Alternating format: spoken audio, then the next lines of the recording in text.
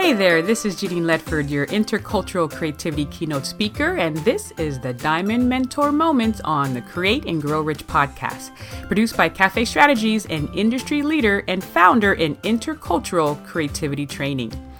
These are just short gems to help you grow in your intercultural creative thinking, which is now the number one skill needed in this global workforce. We hope you enjoy the lessons learned here, and don't forget to look for the book coming out in spring of 2021, The 7 Gems of Intercultural Creativity, How to Connect, Create, and Innovate Across Cultural Lines. Now enjoy this gem. Hey, this is Janine with your Diamond Mentor Moment, and I'm excited to bring this one to you. How your culture affects what you see and what you observe, and eventually, or ultimately, what you create and innovate. How culture affects what you observe. Once again, you know that I'm bringing with you intercultural creativity, how we connect, create, and innovate together. We need to understand what is at play, the forces that are at play when we're looking to connect with people and to create with them. Creativity is now rated the number, top 2 or 3 skill needed in the workforce by the World Economic Forum. And so it is a big concern for corporations and just for us individually. But I want to make sure that we uncover the hidden forces that are dealing with our creativity. So with today, your Diamond Mentor Moment is talking about how culture affects what you observe. Now, I have a really funny story. I am showing you the logo to KFC. If you are around the world, this is a restaurant company that serves chicken. And I had a friend, her name is Monica, and she looked at me. She was like, you know what? I saw the logo for KFC, and for the longest time, I thought his bow tie was his body. Now look at the logo. And that just made me laugh because it shows you how someone can look at the same exact thing and have a complete different experience. And that's why it's important to understand that you have a cultural lens that you're looking through. And so she had a childhood that really didn't expose her either to the concept of bow ties or they didn't talk about this logo. And so she was missing that concept or that category of what a bow tie was. So when she looked at this logo, her brain automatically formed it into a stick figure man. So I bet for those of you who do see this logo on a regular basis, you'll never engage with this logo the same way again. And that just made me laugh. But it's a great example about how culture affects what you observe, and your observation affects what you're able to create and eventually innovate. Here's another example that I love to share. This is different hopscotch games around the world. Now, when I say culture, you automatically think ethnic culture. So I mean different types of culture, but with this particular example, I do mean ethnic culture. The one on the upper left is from China. Then you have some from Britain. The one on the upper right is from Italy. And then you have some that French, and they look like it's a snail form.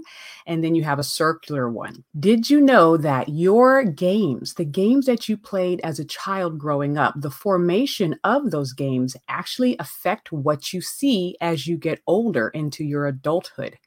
People who played with the snail-like spiral games see spirals a lot more clearly, and they're just more sensitive to spirals as they get older. You'll also see it affects things like your architecture. We see spirals all the time in our nature. It's around us, but we don't see it in America in our architecture a lot because we didn't really have these types of games growing up.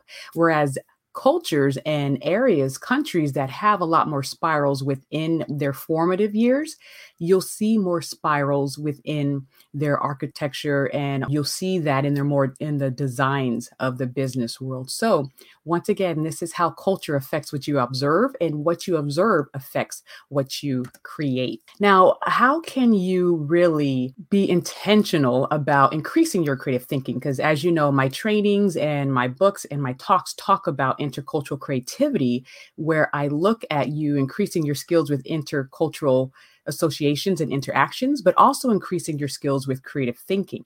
So here are some tips about increasing your skills with creative thinking. Another funny story.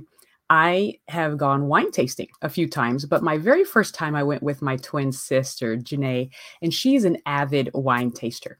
But for me, I had 2 categories. I had red and white.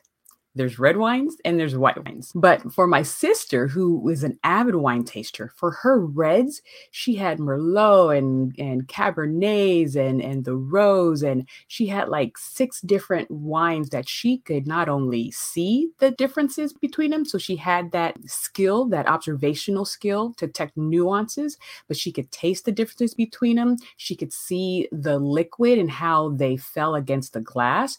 So her skill set, her observational skill set was far more advanced than my skill set. I only had 2 categories and my senses were in the initial stage, red and white, and they're liquid. That's all that I had. What I want to talk about with this one is if you're looking to increase your creative thinking, and if you're looking to increase your intercultural development, that's your ability to be aware of cultural differences and similarities and to be able to shift and adapt in different situations with different cultures, people with different backgrounds, experiences.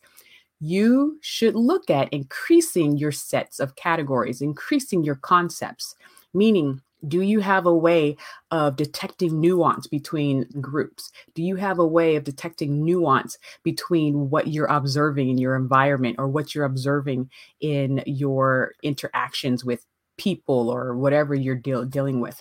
Increasing your set of categories will give you an advantage. Here's another example of what that looks like with creative thinking.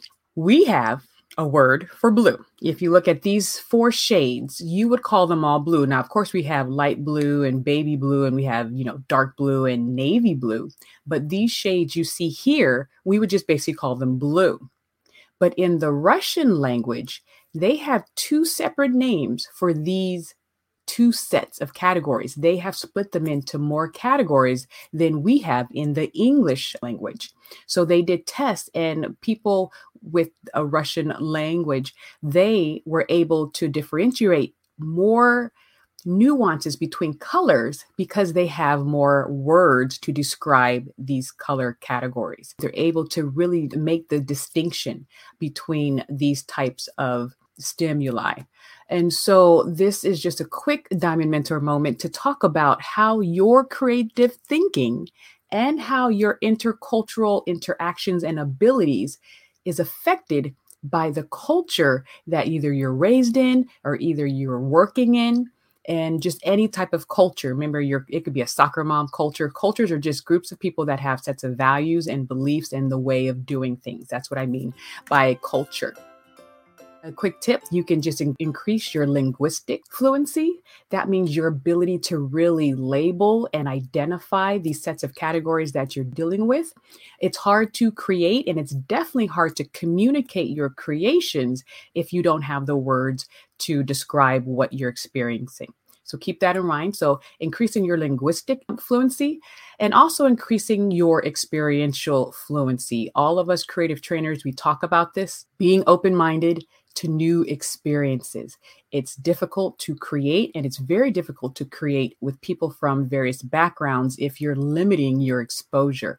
So look at different ways that you can increase your linguistic and experiential fluency. Don't forget that January is International Creativity Month. So your first challenge for January is to have a new meal. I want you to increase your experiences with your meal, really help open your taste buds and really just dive into the flavors and the aromas of having a new meal, hopefully from a different culture or different ethnic experience. And if you want to take the challenge on the Creativity Month, you can paint your meal. I call it paint with your food. And that is when you have a new meal and then you paint what it tastes like. So you can just, and I don't even want to give you too many ideas, but, just really make it able to communicate what you're tasting. And that is your creativity challenge for this week, for January being International Creativity Month. Don't forget, you can check me back here every day or every other day. I'm posting about intercultural creativity, what it looks like, the skills we will need to create and innovate together on a global scale. And I'll also be dropping the gems of intercultural creativity. The book comes out in spring, so I'm writing it right now. Everything you saw today is in the book. talking about how we are affected by what we observe and how our observations are affected by the cultures that we come from and are raised in. So I hope you enjoy that. Stay connected. If you're looking for intercultural creative training for your teams, please feel free to reach out, and we will see you next time. All right. Bye-bye.